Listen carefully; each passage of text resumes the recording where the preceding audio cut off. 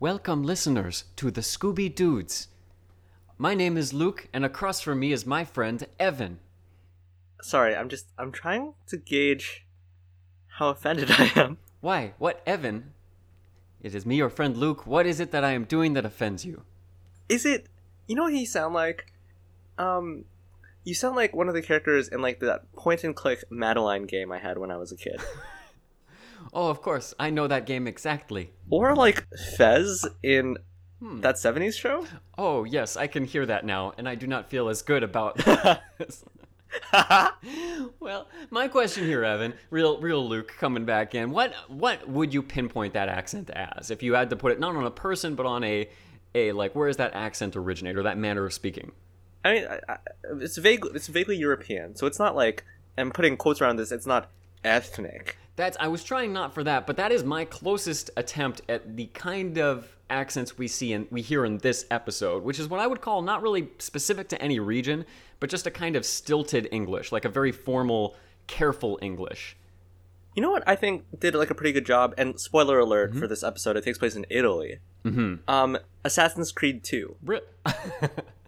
Yeah, right? Actually, they did a really good job. They were Italian, but they weren't like hit you over the head with it Italian. Whereas in this episode, I'd say they're Italian and they're like, hide it from the world Italian. Like, you don't really hear any of that. And the people, the most Italian stuff that's done is done by our gang, who are all Americans. Yeah, woof. But before we get to our beloved gang members, our favorite meddling kids and their dumb dog too, named Scooby-Doo, who are we? We're the Scooby Dudes. We are the Scooby Dudes. My name again is Luke, and that is my friend Evan. You know what? I just realized I'm summoning, what's his name? Hart from Captain Planet. Mati? Mati. I'm Mati in Captain Planet. That's what I'm doing. And I feel even worse about this. I apologize across the board.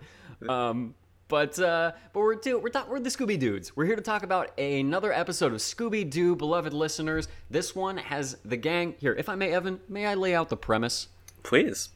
This episode is the 13th episode of the first season of What's New Scooby-Doo. It premiered on February 22nd in 2003, called Pompeii and Circumstance. I really like that wordplay, side note. I think that's really solid. The premise: the gang goes for an extensive tour around Italy, doing all of the classic Italian things. But not all is well in Italy. Corporate interests have invaded the quaint, homely, humble little nation. An ancient zombie gladiator is terrorizing tourists in a fetching miniskirt, and Mount Vesuvius is about to lose its lunch. Who wrote this? I wrote this. Are you serious? Yeah.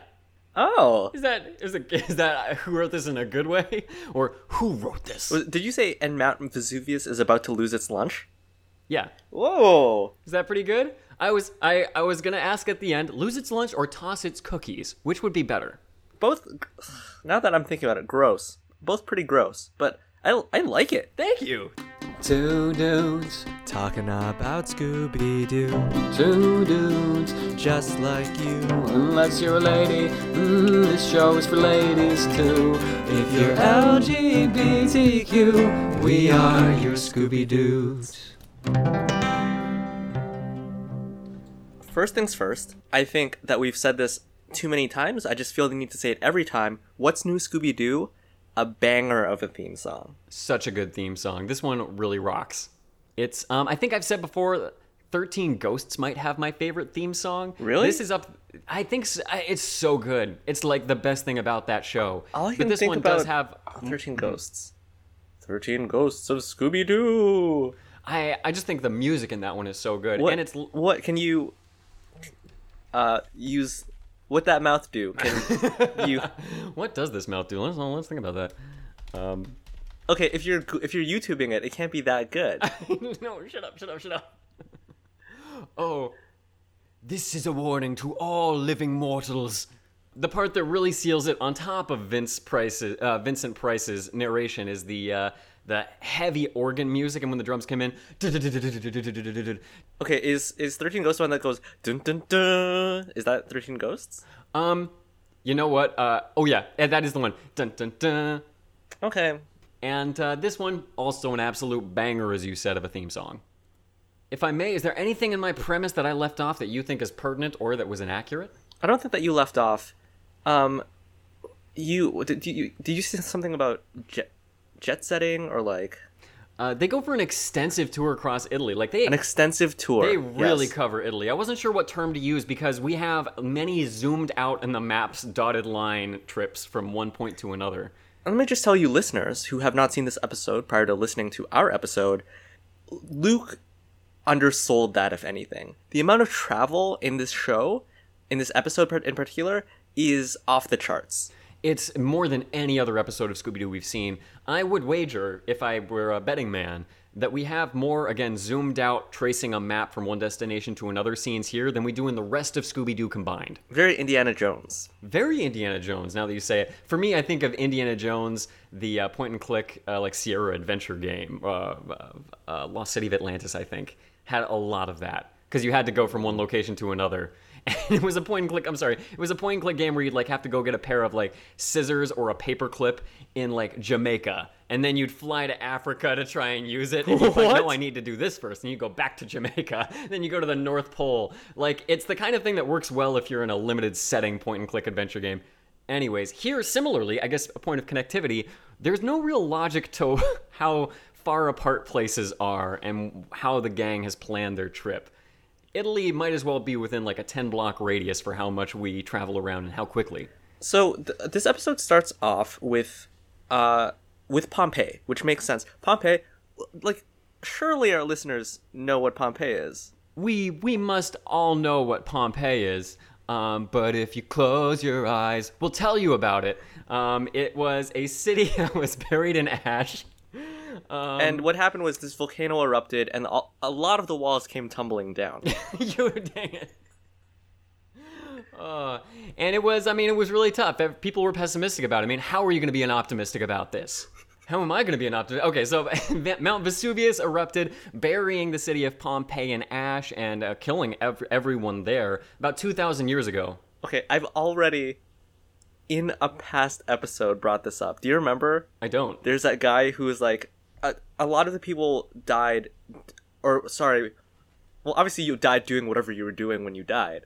But in the case of Pompeii, the ash preserved the outlines of their bodies, so that people were able to come and fill those outlines with plaster to create these crude sculptures, I guess, of these people. I don't remember You know exactly, what I'm talking about? I'm hoping the thing that you said in a past episode is not the thing I'm thinking of. Yeah, they caught this dude In the self-love position. just cranking his hog. I like that you said they caught this dude 2,000 years after his caught- death. They walked in on him. My favorite thing about the commentary is that, like, this guy knew, he had to have known the volcano was exploding. I want to say this is an unacceptable tangent, except we do walk in on a dude in that position in this episode. What an absolute legend. I think, like, that's me, I think, quoting the post, but honestly. So we open up in the city of Pompeii. We've got a bunch of tourists all snapping photos of ruins here at the city. Two comments about this. Number one, I feel like they're using an actual mosaic. Like, not like drawn by the animators, but like an actual sort of like maybe photographed and slightly edited like mosaic. That could be. It does seem like the setting is very lived in there in a way, or like real, in a way that not every other setting in this episode looks. And secondly, I'm almost positive, and I could not find this on the wiki, that the tourist who speaks is Frank Welker. Oh, absolutely. We don't need to look at the wiki. That's definitely Frank Welker, not even doing a different voice from Fred. And so these tourists are just they're going around, they're snapping photos, and I could not, for the life of me, and I listened to it like 5 times, make out what they were saying. I know now from context. But they said, oh, it's a real-life gladiator, or something like that. Oh, was that what they said? I thought it was mumbles. It I have no idea. They really mumble gladiator. It's like...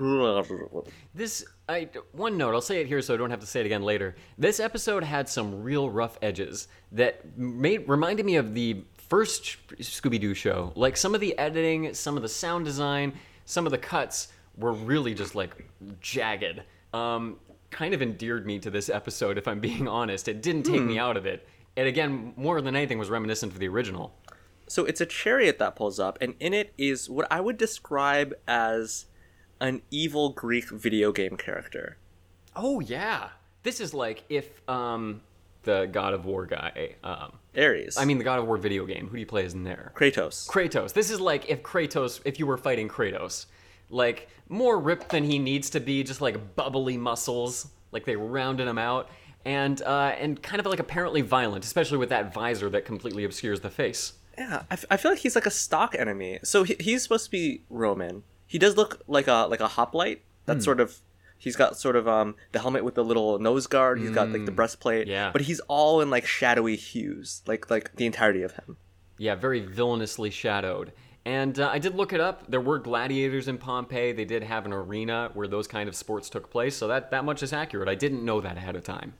I looked up the film on Wikipedia, Gladiator. starring Kit Harington and Emily Browning, and Oh, Pompeii, the film. correct, yeah. I thought you meant Gladiator, the film. And I'm like, Kit Harington? Who the frick was he? Was he the squire that died? Was he the wife? What was... Twinkle in Russell Crowe's eye? He was the son that died. Oh. I would believe that. That could be.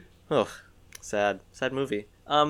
Okay, it's fine. He shows up. People are scared. We come upon the gang, and they're in Florence. That's right. And by the way, I don't know if you kept track of the different locations they went to. I did not even I did. try. Okay, thank you. Glad you did. This is what I'm gonna say because I had this discussion with my friends pretty recently. They're walking out of a gelato. I was gonna say emporium, which I don't know. That seems like a Greeky Romany kind of. Yeah, real Greeky Romany kind of thing. Oh, if only there were a word for something that is both Greek and Roman. I think it's Greeky Romy.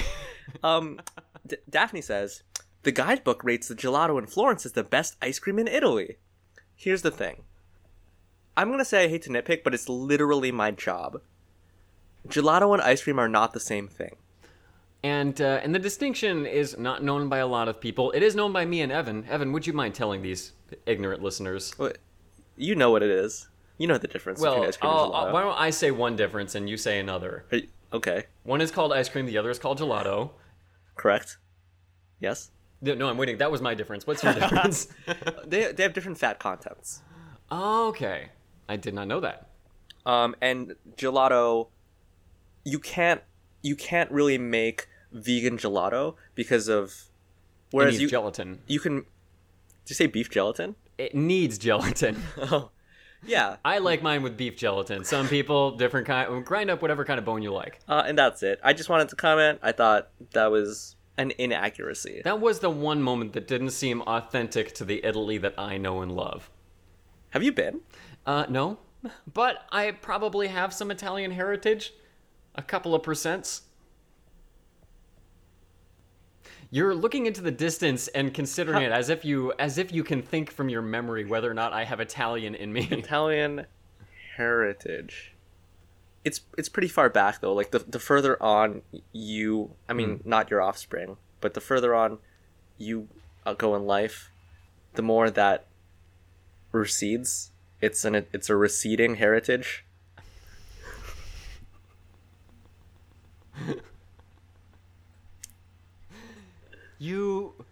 That moment you were looking into the distance was a moment of like, there must be a way I can convert this into a dig at Luke. Okay, can I say this? You have to edit this out, okay? Just edit this out because I want to say it right now. Okay. Editing room, Luke here. I changed my mind. In ate a and she says, "Oh, I was choking on a just now," and I was like, "Is the fact that you choked on one of the world's smallest one of the reasons your relationship is failing?" You guys are very open on. And it's like, hands down, one of the meanest things I've ever said in my entire life. That is so mean. That is, I think, that is one of two things. It's either a measure of your sincere closeness with this person or of your complete insensitivity, like of your incompetence when how you don't have some kind of limiter that's necessary. I got a lot of all caps wows for that. Yeah. Anyway. It is one thing I want to say here about the opening, about the first few scenes we have with the gang, is that it takes a while for them to be introduced to the villain. It's longer than I'm used to. So weird. It's like, the premise is that, really the premise is that they're on vacation. Yeah, I guess that's it. More so They than didn't- them actually solving a mystery. They don't have any destination, and that's probably why we're location hopping so much. Is because they're just here to tour Italy. They are inadvertently collecting clues. I guess that's a mild spoiler.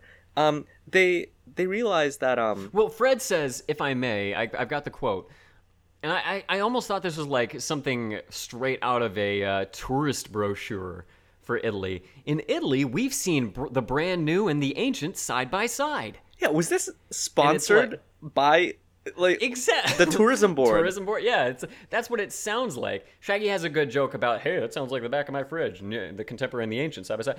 And this is in reference to a huge corporate like skyrise or high-rise skyscraper right next to this quaint little Italian villa. It's been constructed by the Scungi Mundo Corporation. Scungi Mundo Corporation. Yeah. Dude, I don't think either of us looked that up. And I know what to see Mundo means. Mundo means it's like mundo, like in Tagalog, it means world. Okay. I don't know what Scungi means. And I heard mondo, which I think also means world in Spanish. a few languages. Mm-hmm. Spanish, yeah. And I want to say, they don't just say Scungimoto once and then like, okay, I guess that we said it once, we can forget about it. They keep saying Scungimoto. They can't get that word out of their mouths. They're by a little quaint like archaeological shop, and the shopkeep comes out and basically tells them like, hey, Italian law actually doesn't permit construction over archaeological sites, which makes a lot of sense. But Scungimoto has never built on an archaeological site. You're saying that like it's a Japanese word. You know that, right? Like Tsujimoto? I guess the thing is, it sounded like that to me. It didn't sound, and it might be the way that I phonetically wrote it out, which I know is inaccurate because we see it later in the episode. But it didn't sound Italian to me. I don't know Italian or Japanese, so I shouldn't even claim that. But we do have a pretty early on this bit where this back and forth of, oh, but they never build on ancient burial sites. Hey, aren't ancient artifacts everywhere in Italy? I mean, it's an ancient nation. Yeah, but they never build on them somehow. Yeah, it's weird. And then we're moving on. Here's where we truly get to this little jet-setting sequence. Because, as I wrote in my notes, they're literally just vacationing. Yeah, we have this was bonkers to me. We have a montage that's completely separate from the mystery before the mystery is really even connected with the gang at all, of them doing Italian things. That's typically in the chase scene. It's like they just had, I don't know, they ate something. They had gelato in Florence. So Shaggy's like, let's go get pizza in Pisa. They go to Pisa. They go to Venice. They go to Rome. And while they're in Rome, they're at the Trevi Fountain, which I've been to. And they're talking about how, oh yeah, you throw 3 coins in there, your wish will come true. And then they're like, yeah, look. And then they turn around, and then there's another Scungi Mundo corporate office or like building or something. But it's like in a field, sort of. Look, I've been to the Trevi Fountain. You can't just build a, it's in a really dense part of the city.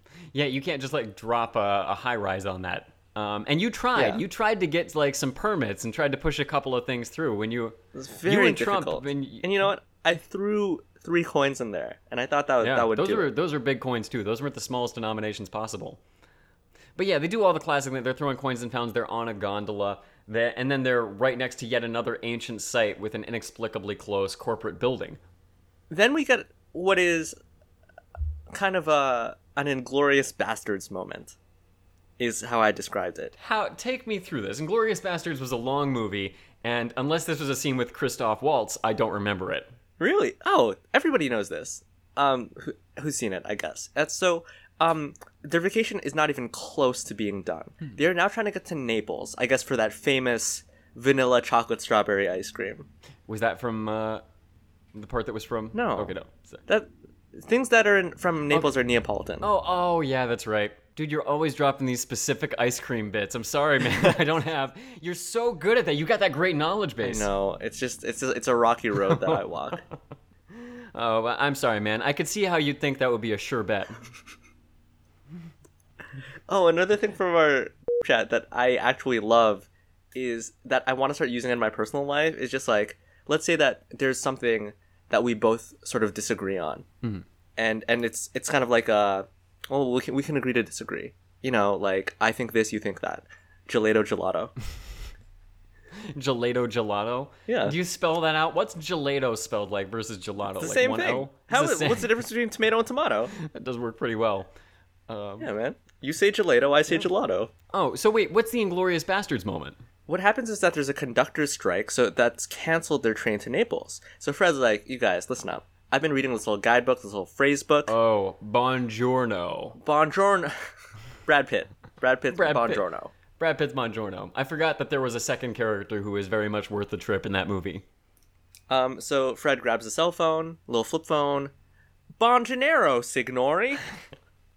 You know, the funny thing is here that the Fred of this episode and his ignorance about Italian and his earnest attempts to do it are constant throughout the episode. But he reminded me of the blonde Venture Bro from Venture Bros. I know you haven't seen that, but if any of our listeners seen have, half I an think episode. he's very much not Dean, the other one. I also think it's pretty endearing. I think Fred is trying. He fails at every turn, and he's mocked for it. But I think I've heard that people appreciate when, especially Americans, at least attempt, because that's kind of a rare thing for Americans. And here's the thing. It's not like he ultimately fails in his endeavor, because he does acquire transportation for them. It just happens to be a garbage barge. Yeah, a garbage barge. A Garby barge. And then as soon as they're on it, oh, you need to get a new guidebook, Fred. Hey, look. He secured transportation on short notice. He got a workable price. And you know what? I want to say it wouldn't be easy to negotiate a garbage barge into being to chauffeuring you, to caddying you around. That would be tough as a local. So the garbage barge is on its way to Naples, but Captain Uzman, he just looks like a garbage barge captain. I'm not going to describe him. We've all seen a garbage barge captain. It's just one of those. Look it up in the dictionary. You'll see his picture. He's like, all right, I just need to make a little bit of a pit stop in Pompeii. And right off the bat, the gang is super suspicious of him. I know. I love that. I love the line that Velma comes back with of, wait, but there hasn't been garbage in Pompeii for 2,000 years. And then Captain Guzman is like, I have business in Pompeii. Mm-hmm. And also, unrelated to said business, there's a zombie gladiator there, and he's menacing people. While we're on there, I think Shaggy finds a stinky old coin with Nero on it. And Uzman says, oh, you can keep that. It's not worth very much. Which doesn't sound right to me. No, it sounds like that would be worth something at least. And also, you aren't supposed to take that kind of stuff home with you. It's a coin that's hundreds of years old. Mm-hmm. You know? Nero isn't like, oh, I found a... My thought is like a 1950s penny or something like that. That's okay, that's not super special. Yeah, like a silver dollar or something. Or like a $2 bill. Yeah, something like that. But maybe that's just a sign of how good garbage bargemen have it in Italy. It's like, oh, that's not worth very much. 20K at most at an auction. You know, that's barely anything. That's not even a down payment on my Lambo. I don't know what Captain Guzman thought telling them about this zombie gladiator was going to do, but they're immediately just like, oh yeah, okay, that's a mystery. We'll stop off in Pompeii. Oh, no, I guess we're on the mystery now. Okay, that sounds like what we're doing. Also, they say a couple times, ancient zombie gladiator, and I think they mentioned at one point that they thought everyone died in Pompeii except one person survived by dying and becoming a zombie. And I want to say that's not surviving. That's not living. That's by definition dying. That's just something happens after that fact. Oh. But then we're from there to Pompeii, is that right? They have a guide, a blonde woman named Alexandra. With quite the ponytail. Yeah, very severe. Huge ponytail. It made me think of a chipmunk tail. You know, where it's like 40% of the overall visual mass of the character. Do you know what chipmunks are? I meant squirrel. I really meant squirrel. When you got silent, I was like, oh, please tell me I didn't say chipmunk. Please tell me I did say. I hope I said squirrel. Did you say... No. Did Luke just say, name the rodent with one of the smallest tails? But yes, they have a guide, and she's the person who I think more than any other character, to me, just spoke a very clipped, formal version of English as a second language English. There's no accent really that discernible in there. It's just kind of the lack of an accent. What I didn't like about, this is my little nitpick, is she's just like, oh yeah, Pompeii had everything, barbershops, markets, gymnasiums, and I would have liked it if she had said gymnasia. Ah, yeah. Which I think is something that a guide would say, just because it's like, ooh, look at that little bit of like Italian flair. You want to be able to leverage your specific knowledge as much as you can because you're the guide. And then weirdly, Alexandra says that this zombie gladiator is a charming local rumor. At the end of the episode, remind me, I really want to scrutinize her motivations a little bit. She's a character who I think is worth taking a second look at when the episode itself does not. But yeah, she kind of discourages them from looking for the ancient zombie gladiator, as does the guard who's like standing in front of Pompeii proper, I guess. Since I might be jumping around. Actually, it's a perfect segue because Alexandra says the zombie only appears at night, but Pompeii proper, weirdly, and I want to contest this, is not closed off at night. This archaeological site is not closed off at night. Well, it goes from like believable to unbelievable, back and forth over the course of 3 Italian signs. Did you like this bit? Because I waffle on it. I love this bit in concept. I think this is one of those times where the clunky timing and editing of this episode really underserved a great idea. All right, so how about you share with our listeners what this little back and forth is? I don't remember the particulars of it super well and how it was paced. I can do the broad strokes, but do you remember it well? I've also written just broad strokes. It was just like Italian, and this is actually a moment where Fred comes through and he correctly reads the Italian on a sign after the guard says, "Hey, you can't. Sorry, you guys, it's closed to the public at night." And Fred's like, "Doesn't that sign say in Italian, open to guided tours at night?" And then I think the guard is like, "Yes, but the sign below it says maybe limited access." And but then Velmar was like, "Yeah, but the sign below that says not," or like some slightly more like, complex version. Always open to the public. Always open. It's almost like notes stacked on each other from competing managers, like they're not on the same page. And the guard at that point is like, "Well, shoot, I could have covered one of those up." And I think we're supposed to find it's funny because Scooby and Shaggy are then back and forth of like, "Oh, we can go away. Oh no, I guess we got to go in. Oh no, we can sneak away." But ultimately, they just go in. Yeah. So that guard is Ugo. Oh, Ugo. I do like their names. Ugo and Uzman, I like. Oh, and Ugo, I want to say also pretty beefy, good-looking dude. He's because, and I'm probably gonna say this a lot until the novelty wears off. I work at Harlequin, and the novel I'm reading now, I'm not gonna go into too much detail because I'm sure I'm under some sort of loose/strong NDA. It is about an Italian surgeon. So, sexy Italians. And this is, like that, but instead of a surgeon, a security guard. So they hear noise coming from the Colosseum. And while there may have been a Colosseum in Pompeii, and there must be because you said just now that there were gladiator matches. They did have some kind of arena in which sports, including gladiator fights, happened. I wanna take issue with the fact that this Colosseum is like mostly intact. It should not be operational, which it appears to be. It looks like the Colosseum in Rome. I also wanted to mention something that as we're approaching this Colosseum, we don't just hear potentially the ancient zombie gladiator. What really kicked this episode up a notch for me is that we hear crowds. We hear like cheers. We hear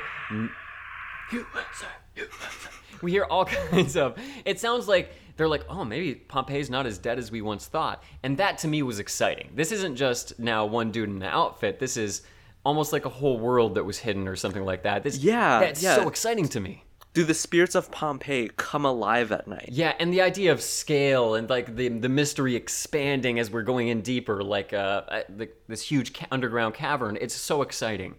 And we get into this arena. I might be jumping ahead a little bit to say that there is a shadowy emperor figure who is also present. So we do have another visible character. That also really kicks things off. Yeah. So we see the gang sees the zombie gladiator for the very first time, and he is in this case Retiarius. They're different kinds of gladiators. Very commonly, gladiators would wield a short sword called a gladius. But then there were different like classes. So the Retiarius is a gladiator that had a net with weights on it that you could swing around and hit people with, and tangle people with, and a trident. And listeners, for reference, Evan was a gladiator kid. He read all the gladiator books and he memorized all the different names. I was a dinosaur kid. That was my thing. It was always one or the other. See, you're saying this like it's a joke. but I definitely read every book on gladiators in my library. Dude, I actually don't mean it as a joke. I think gladiators are a close second to dinosaurs as something boys just love to read about. Probably girls as well. I can't speak to that experience, but yeah, I also read, just didn't memorize all those things. I mean, I had to look up the specific like Roman name, but or the Latin term. But yeah, gladiators are super sick. And what I think is really fascinating is rarely died in combat. This is a little factoid.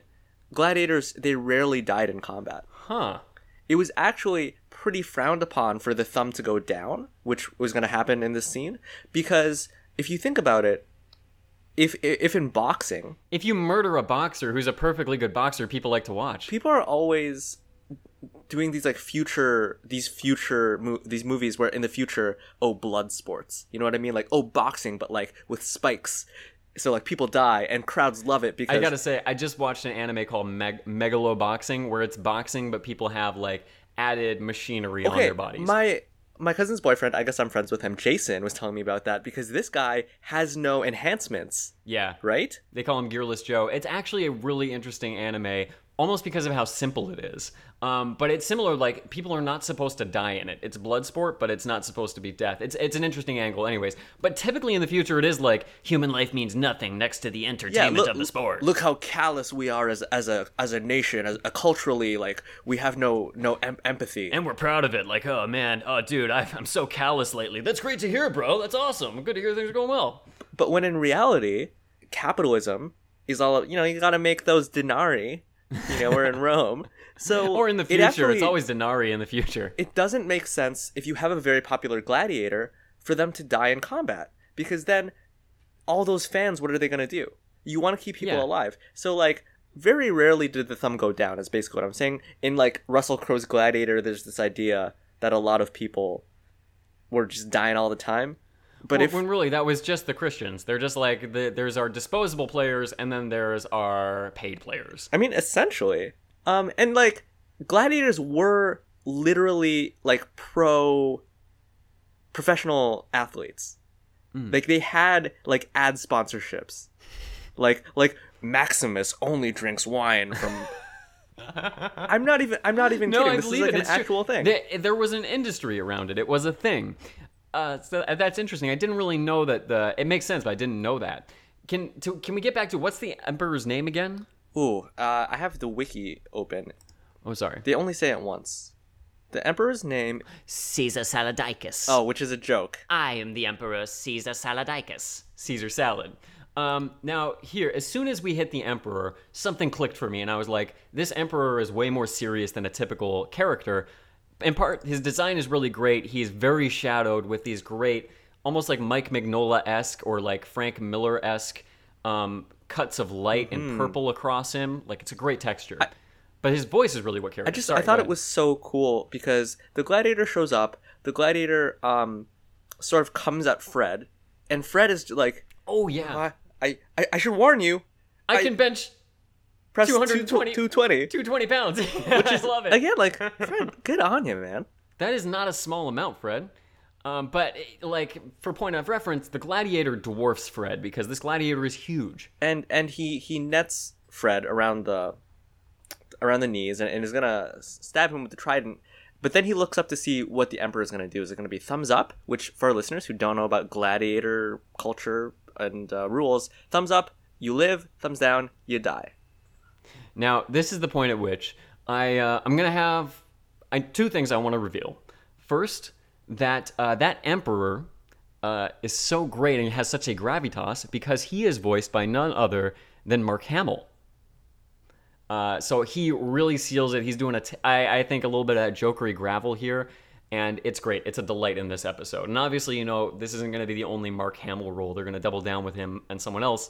The other thing, and this is a bit more of a tangent, Evan, would you click that link I sent you earlier in this? So when I Googled Pompeian circumstance, and I found a Google image that had Scooby Don't written on it. I thought maybe it was a Scooby Don'ts, our friend podcast, viral podcast thing. It wasn't. It was a YouTube video where someone painstakingly recreated the entire episode, Pompeian circumstance, with Legos. Kanal's YouTube channel. Wait, what? Really? Kanal JT. This He is comments Kanal? on our website often. He follows us on Twitter. This is his work, and It is very good. thorough. More than anything else, he did literally every single line, every scene, and pretty much shot in this episode, beat for beat. Here's what I've been saying for a while is I think it's really important that we try to review Scooby-Doo in all of its iterations. And for quite some time, I've been thinking that we should do an entire episode on one of Kanal's little adaptations. We need to do that. I would love to do especially even a comparison episode. Or watch one of his and then watch the original. Kanal, I apologize. I hadn't watched any of your stuff up to this point, but I just watched it. I was super impressed. The part that, there's so many little amazing moments in it. The best one for me is when, again, the gladiator has Fred dead to rights, and then we zoom to the Lego Emperor, and we see that little cup hand The turn claw. upside down. You know what I mean? It's just it's still, the claw rotates in its socket. Okay, you know what? And then we zoom back. I've been meaning to watch Kanal stuff for a very, very, very long time, and haven't up until this moment. But he's actually drawn backgrounds, it looks like it's colored pencils. He also did a lot with expressions in this, like when they throw all the pennies into the fountain or whatever, and then he has several different expressions of Fred being harassed by bats or birds and stuff. In the opening theme song, he put Lego bats in over the normal bats. I saw that. It's a labor of love. Kanal, good job. Okay, to our listeners, listen, go to our website scoobydudes.com, and I'll put a link into this exact episode so that you can watch it if you like. I highly recommend it. I will be watching it after we record. I definitely give that take a thumbs up. I just rotated my wrist. That's contrary to the Emperor, who does in fact give Fred a thumbs down. He wants Fred does. to die. You gotta have the thumbs down if you have a gladiator scene. Luckily, Daphne comes in with one of those little golf carts. Like a touristy cart. She makes as if to hit the gladiator. He dodges out of the way. She saves Fred. Everyone is escaping. Here's what doesn't jive for me. Daphne was the one who saved Fred, yet when they drive away, Fred is driving. She swings, just catches him in the passenger seat, and he immediately is like, "Move over, I want to take a run." Like, no, let Daphne drive. Yeah, Fred, she saved you, let her keep saving you. Boy. Man, I love this animation. I love the way the Emperor looks. And then we've got a surprisingly long chase scene with the gladiator trails them longer than I thought he would.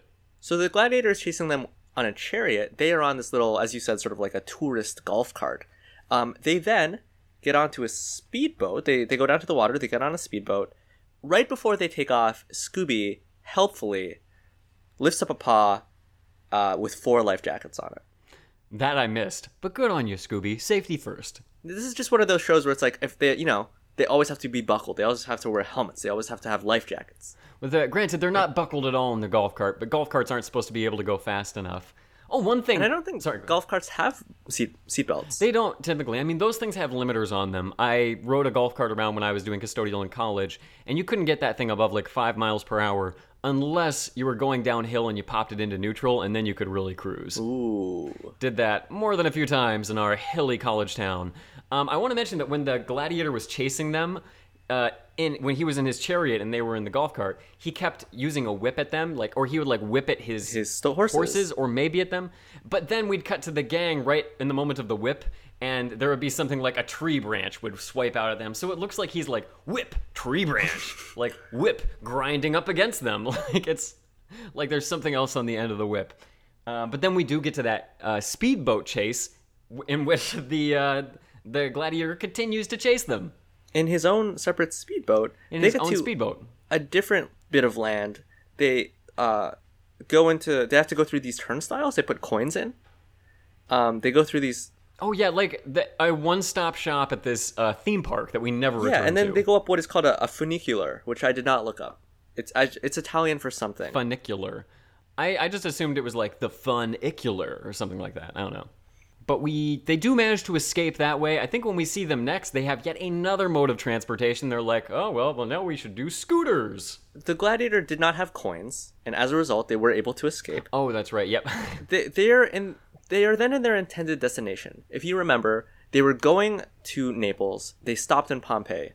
I don't remember. So okay. They are now in Naples, and they're just like, hey, we need faster wheels. They haven't taken the Mystery Machine, which is a little maybe out of the ordinary. It makes sense. I mean, you're not probably going to take the Mystery Machine overseas, but it is odd to see them doing so many different kinds of transportation. Like, that's so discussed in this episode. It's like, oh, now we're doing this. Now we're doing that. Should we do this? Yeah. So they acquire scooters, which I'm going to call Vespas, because Italian. Yeah, we're in Italy. They're wearing helmets. They find out that Vesuvius is erupting, which is like, That's right. dormant. It's a dormant volcano. Sleeping. Not normal. What's going on? I think they're also like eating at the site of like a bunch of ancient artifacts, and there's yet again another hotel there. And I think they just call it right out, like they shouldn't. No, Velma says, I was here a few years ago on like a school trip, and this was an ancient like dig site. Yeah. This building was We're eating in a Scungi Mundo building, and beneath our feet, I was here a few years back.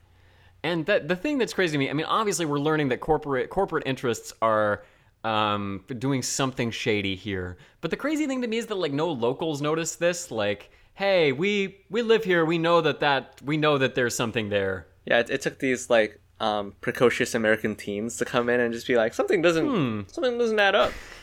Oh, I wasn't trying to do a voice there, but I didn't take it. Don't worry, child. Does heaven have a place for me? I don't know what that is. Sorry. Oh, I thought you were doing that song. No, I don't. I was just doing a child thing. Oh. What is that song? I don't know. I think it's like Avicii or something. R.I.P. Avicii. Maybe I'll put it in the show notes. I don't know. Anyway, they ride their Vespas all the way from Naples back to Pompeii. And I will say, I did not look up the distance. It seems far to me. I just watched it right now on the computer, or just on the video. If my guess on this is right, that's like 50 miles minimum. I know Europe is much more close together than America is, so my relative idea of distance is different. Yo, let me ask my best bud over here, Siri. Hey Siri, what's good? Busy. Text you back later. Oh, sorry, man, that's cold. Siri, can you please look up Pompeii to Naples distance? Sorry, hanging with my best buds. Hit you back It later. looks like Naples, Italy is about 7,290 kilometers away as the crow flies. 7,290 kilometers. 7,000 as the crow flies, and let's mention, they have to wrap around the coast in order to get there. They're not going as the crow flies. So, I don't know.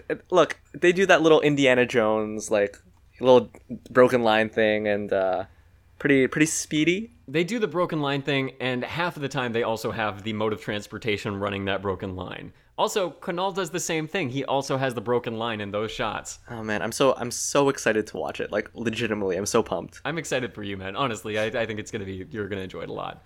But they do manage to make it to Naples as planned. Or to Pompeii. Back to Pompeii, excuse me. And when they get there and they're setting up a trap for the monster, we have one of the coolest bits on a Scooby-Doo trope I think we've seen yet. Okay, what's that? Scooby and Shaggy just start walking away from the group as the group is setting up like a tennis net as a trap. A volleyball net, and the gang's, I think, is a volleyball little high. net, excuse me. It's definitely higher than it says. Yeah. And they're, hey, Scooby and Shaggy, where are you guys going? Shaggy says like, well, you guys tell us to go do something. We don't want to do it. You give us Scooby snacks, so we go do it. So I've got Scooby snacks. I'm just gonna do it. Yeah. And so he effectively bribes himself, just knowing how things go. And Fred makes a comment about what a well-oiled machine the group is. He preemptively acquires 2 boxes of Scooby snacks so that they can get past the Scooby snack bargaining stage that we've commented on in the past. He's kind of taken control of himself there. Unfortunately for the gang, they had this whole plan. The Vespas are small, they're maneuverable, they can go around the pillars, whereas the chariot must go through the pillars, thereby ensnaring the gladiator in the net. Unfortunately, this gladiator has like sick jumps. How does he do it? It's kind of like I didn't really catch this. Does he? In my mind, he pole vaults in the chariot. He probably doesn't actually do that though. He what is it called? What was the Christopher Nolan Batmobile? Did that have a name? It did. It wasn't the Batmobile. It was called like the, I don't know, like the Jumper or something. I'll put it in the show notes. I know what you mean. Like the Thumper? No, not that. I also thought Thumper. I was just going through sort of like Beatrix Potter, like, no, sorry, that's Bambi. Oh yeah.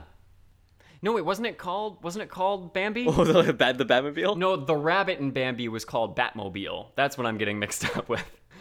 So things do not go as planned. The gladiator does manage to hop that net, and the gang are the ones that go down this cliff into this water. They're down on their towards these little jagged Vespas. rocks. They're being chased. Oh yeah. And unfortunately, they're pushed into the ocean. And then, so they have a brief moment where they're adrift at sea. I think Fred says, "Let's look for land." And Velma says, "I see land, but it's not land." Or something along those lines. And it's a barge. It's the garbage barge coming her way. It's like, yeah, you saw a boat, Velma. That's what land that moves and is on the sea is called. Yeah. Hi, Captain Ugo. Usman.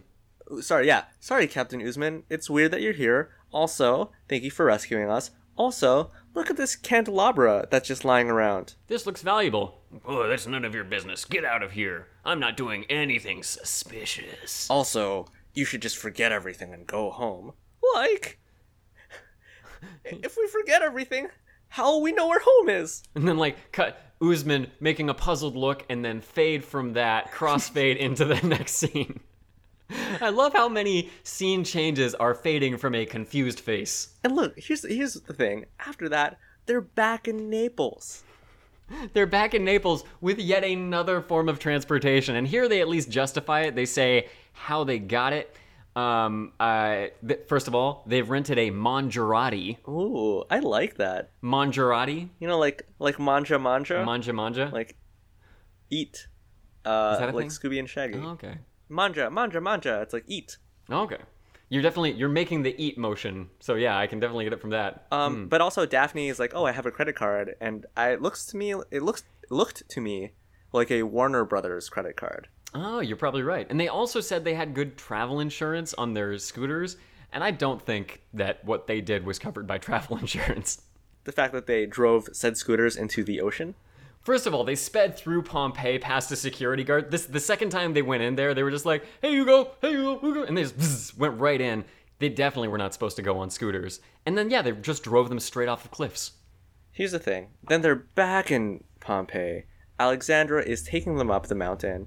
Halfway up the Vesuvius, she's just like, yeah, I don't want to take you up the rest of the way. Well, it's not. She doesn't say it unprompted. They ask, hey, you know about that gladiator you said was a myth? We did see him. So do you think he's going to be up here? You got any advice for us? And she's like, I'm done. This is as far as we go. Goodbye. Yeah, I'm not going to take you up. And then they're just like, okay, Alexandra, you weirdo. And I think Alexandra then has a word of advice that's like, be careful up there and beware the gladiator. And they're like, we know. We are the ones that believe he exists. So we got that.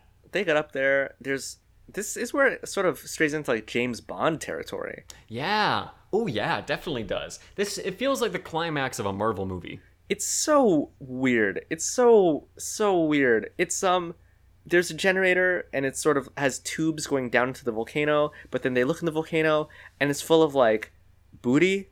Gold upon gold. What did this pile of gold make you think of? For me, it was Scrooge McDuck, and it was Scrooge also McDuck. Aladdin 3.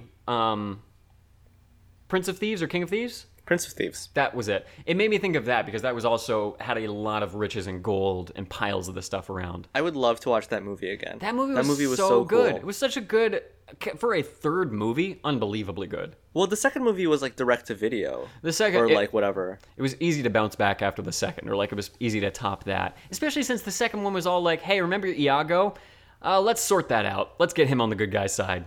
And also, like, Jafar is back, so, like, we can't even come up with a new villain. Yeah, nothing new there. It was really... That whole movie was just about Iago deciding to side with the good guys. Did you know that, I think it was Walt Disney's son or something, who was just like, these sequels are watering down the brand. So you cannot make them anymore. Wow. Like Little Mermaid 2, like Lion King 2, Aladdin 2, he's just like, they're bad, and they're making people like lose respect for like what Disney movies are supposed to be. That's completely true, and I'm so glad somebody finally did that. For me, it was Balto 2 that really, and I say this to everyone who will listen, really like tipped me over for Disney sequels. Like, this is not good stuff. Maybe not even Disney sequels, just bad animated sequels. I just imagine you walking through, and because I live in Toronto, like young Dundas Square, and you're just like grabbing people by the arm and just being like, Balto 2, Balto. You're hurting me. Let go. You see I need to go. Balto? You, Balto 2. It's bad. It's bad. Sequels are bad. Officer, help! Have you seen Balto 2? It's not good. Yeah, that's what I do. Anyway, we're running a little long, but everything is just really wrapping up fast. We're now, as you say, and then as you always say, and then backpedal. We're now downhill. We're all downhill from here. We're all downhill from here. I mean, no. I was gonna say it again. Yeah, I knew. I felt like it was. I saw you steer yourself away from it. No, we're going there. But where did we leave off? We've got the gang returning to Pompeii for one final confrontation. Oh, and we just saw all the riches in this volcano, but it is an active volcano. We see all this gold and these artifacts and stuff kind of competing with lava that's rising over them. They also spot Uzman. They spot the same candelabra. They play a little bit of hot potato because the lava has heated it up.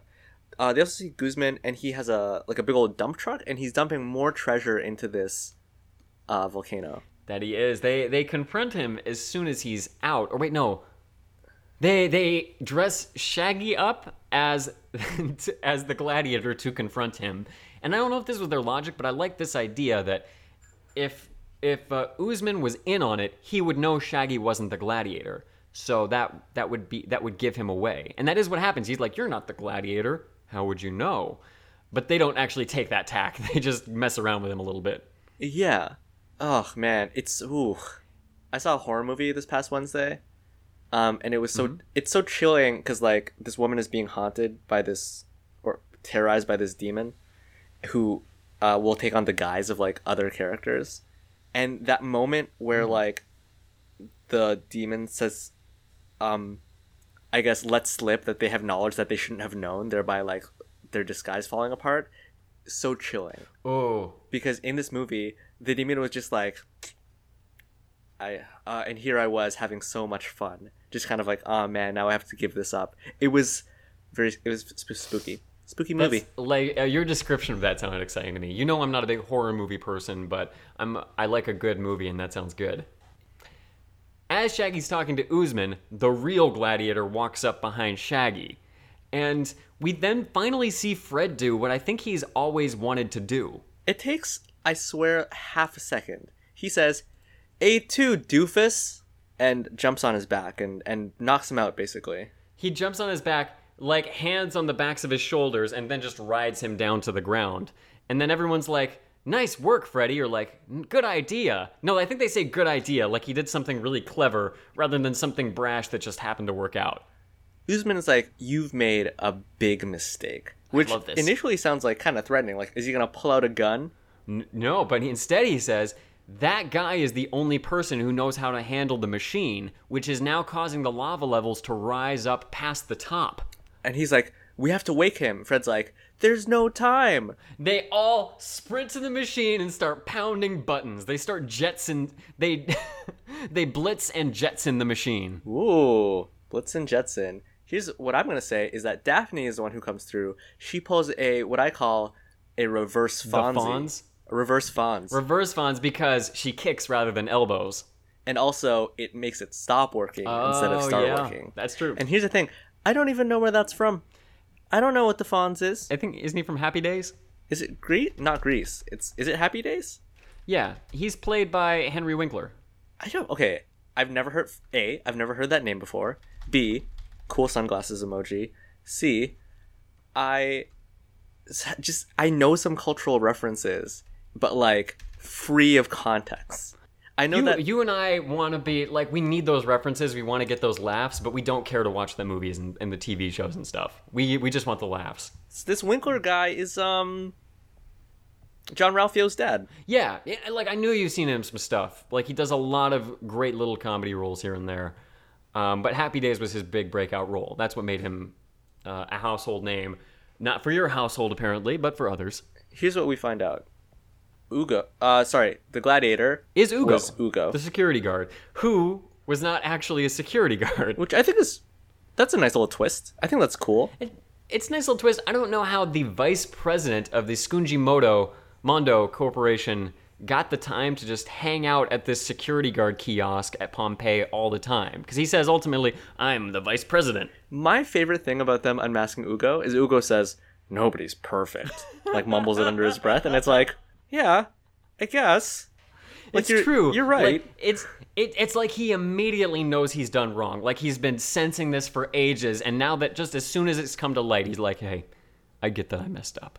Hey, fair enough, man. Usman has no such remorses. I think he just says that he works for Skunji Mondo. And I think we can pretty much guess at their scheme. I like the fun little clues that Velma sort of brings up. She says she was sort of clued into Ugo being not on the up and up because Ugo was wearing a neck brace the second time they saw him, and I did catch that, yeah. and the gladiator got whiplash when the speedboat sort of like didn't start properly. I gotta say, I noticed the neck brace, but I didn't notice the whiplash. I also And noticed so the neck brace as well. I didn't make that connection fully, but I did think the neck brace would factor in. I think that's very clever. I think that's a nice way of sort of just being like, ooh, maybe not all is right in the city of Verona. The guide shows up essentially to say, yep, turns out I was innocent the whole time. And again, I want to kind of revisit her motivations a little bit. Why did she... I would absolutely love this. And I think... Sorry, go ahead and then I'll follow up. No, I'm sorry. That's it. Can we revisit it? I have questions about her because she initially says this is a myth. Then later on, it's pretty much revealed she knows it's real. But she decides not to help the gang. She's never reported it. She just...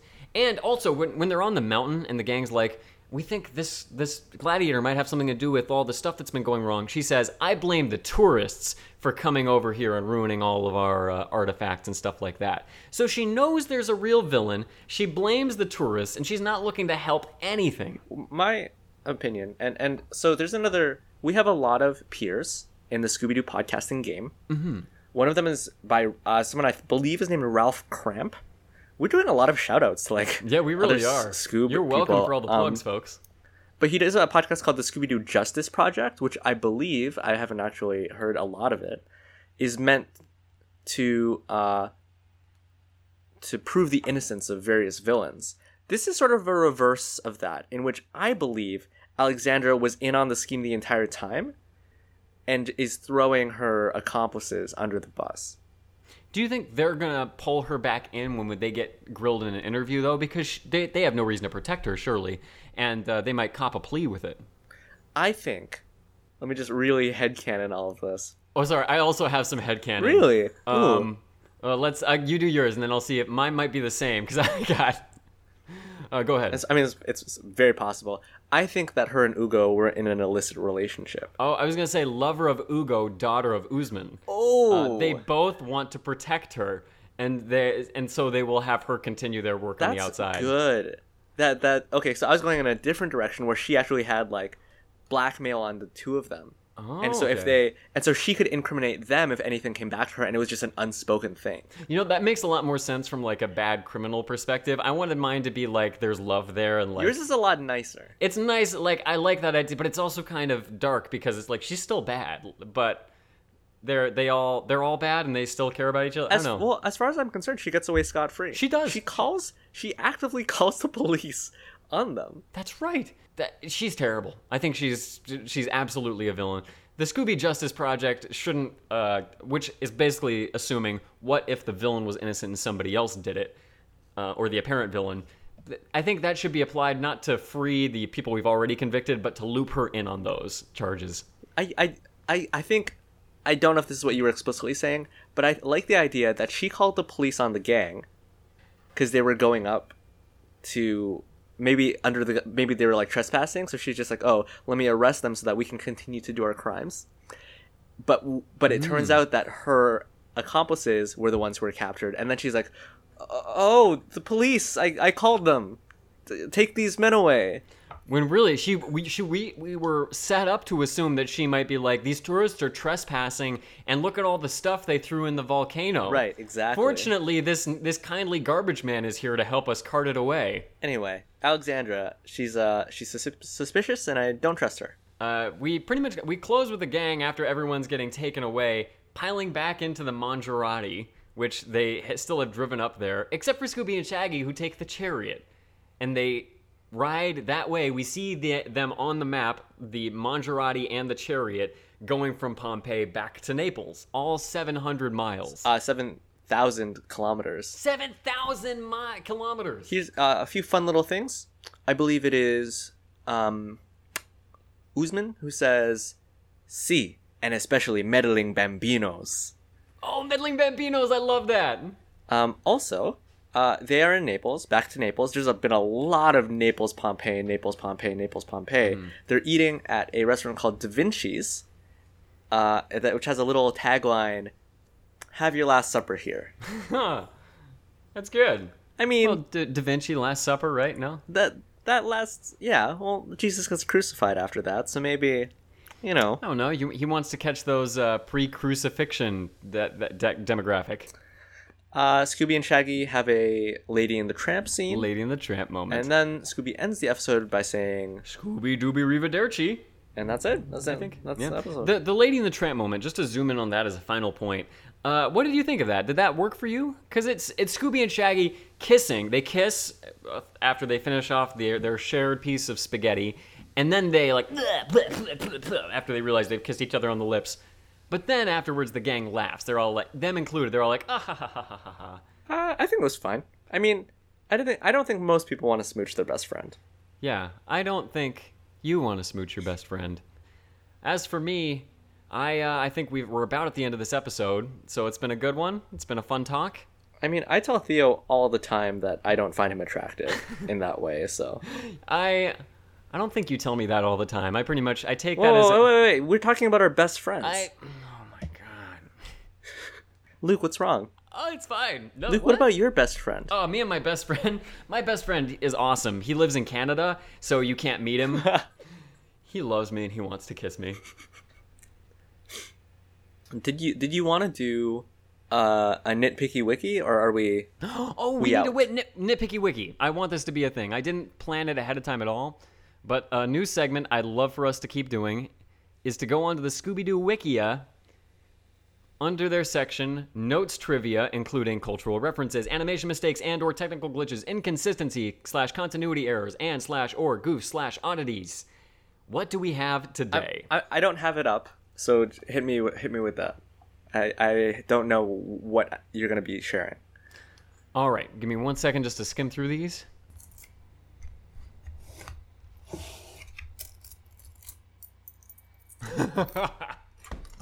All right, so this episode is relatively light on notes, but there are a couple notable things. The cultural references, pomp and circumstance, and the Lady and the Tramp reference are all that's mentioned. We got those. I'll just mention one thing. It isn't explained what Captain Guzman is getting out of it from helping Ugo. It's likely he's a paid accomplice. Otherwise, he's just somebody who simply likes to do illegal things for fun or out of spite.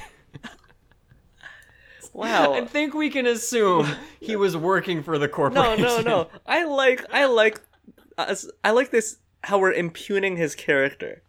I like this. This is kind of like last week's episode where it's like Southern people, they don't want to do this. I listened to that part so many times. I like that this is a question of like, maybe Guzman was getting something out of this, like aside from a feeling of personal joy from screwing people over. I just love the nitpicks. There's some stuff that the Wikia glosses completely over, and other stuff that we really zoom in on. Does the Wikia touch on this? Because this is what I was thinking, and I did not bring it up in the episode, or we're still in the episode. They're basically taking archaeological treasures, dumping them into Vesuvius to be consumed by lava, so that they can construct Scungimundo buildings in these places. From the looks of these archaeological treasures, they're valuable. Here's the thought. It went one of two ways, and I'm not sure which one it is.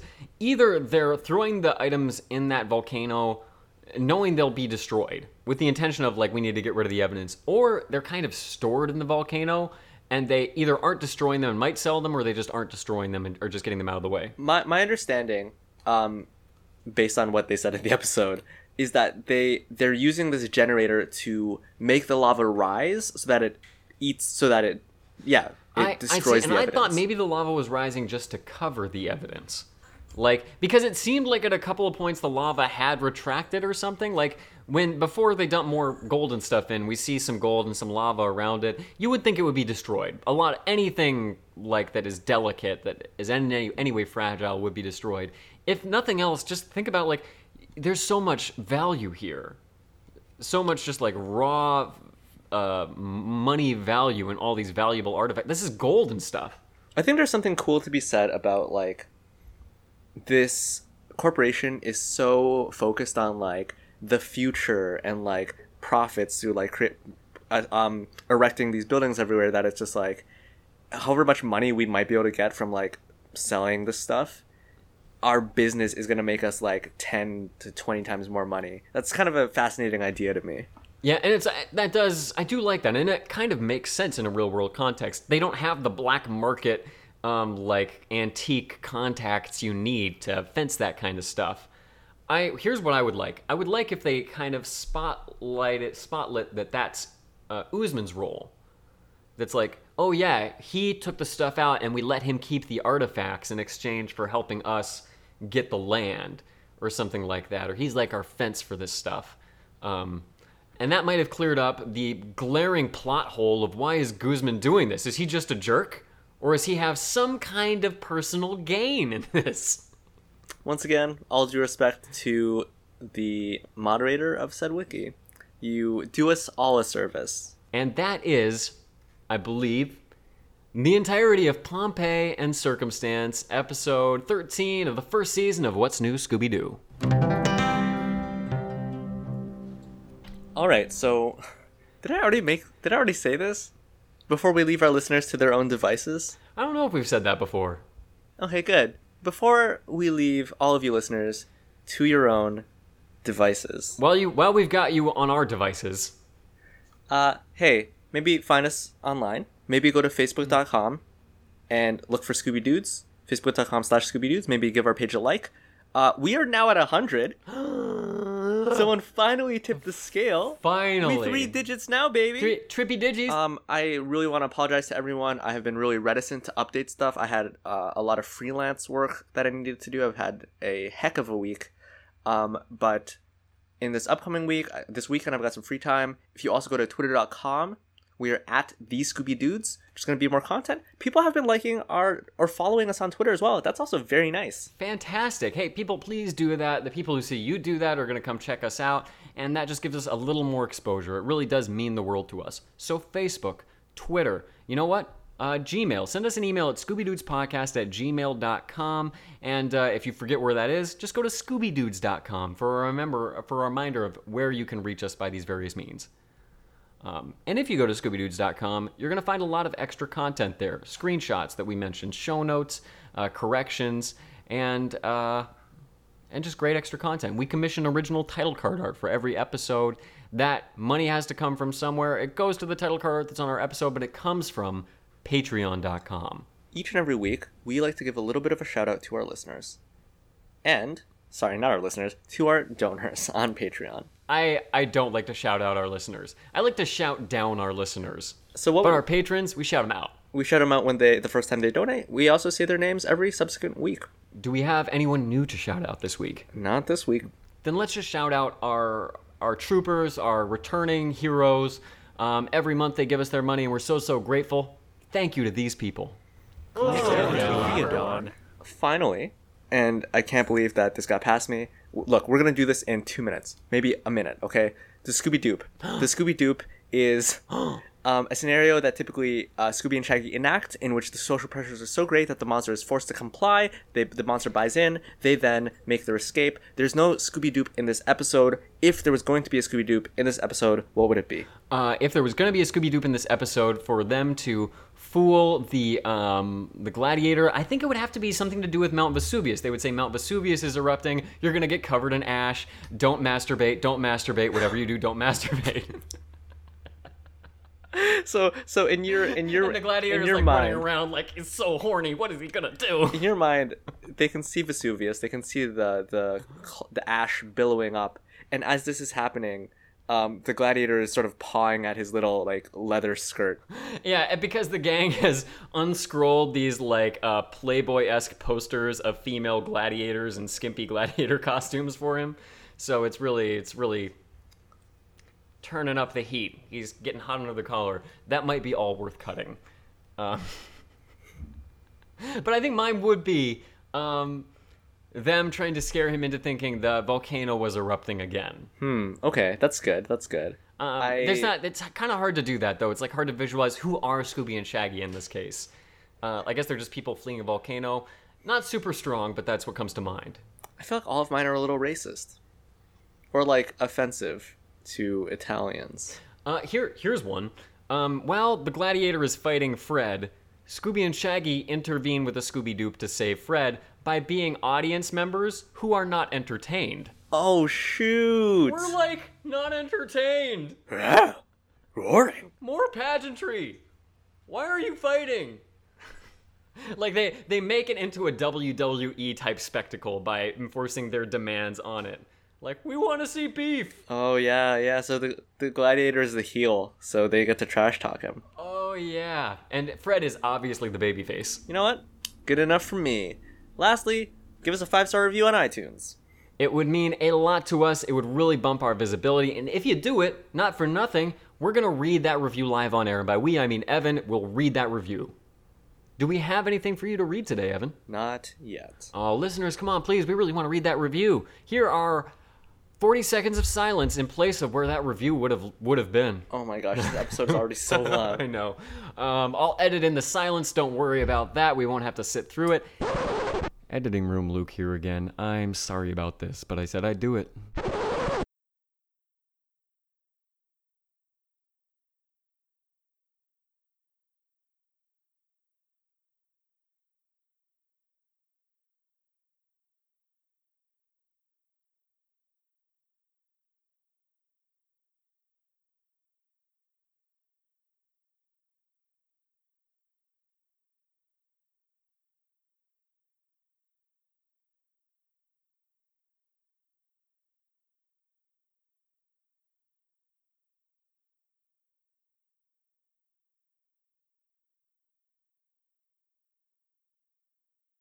Anything else we need to say aside from the fact that we love each other? I'm a hungry boy. And I'm gonna Oh, go... you a hungry boy, and I'm a lovey boy. I love you, Evan. This has been a fun episode. Love you, bud. The worst part is when you like look away, like you're like, all right, what am I doing now? What else do I have? Stuff on the walls. Is that ash I see out there? Yeah, better churn that butter quick, buddy. Oh, man.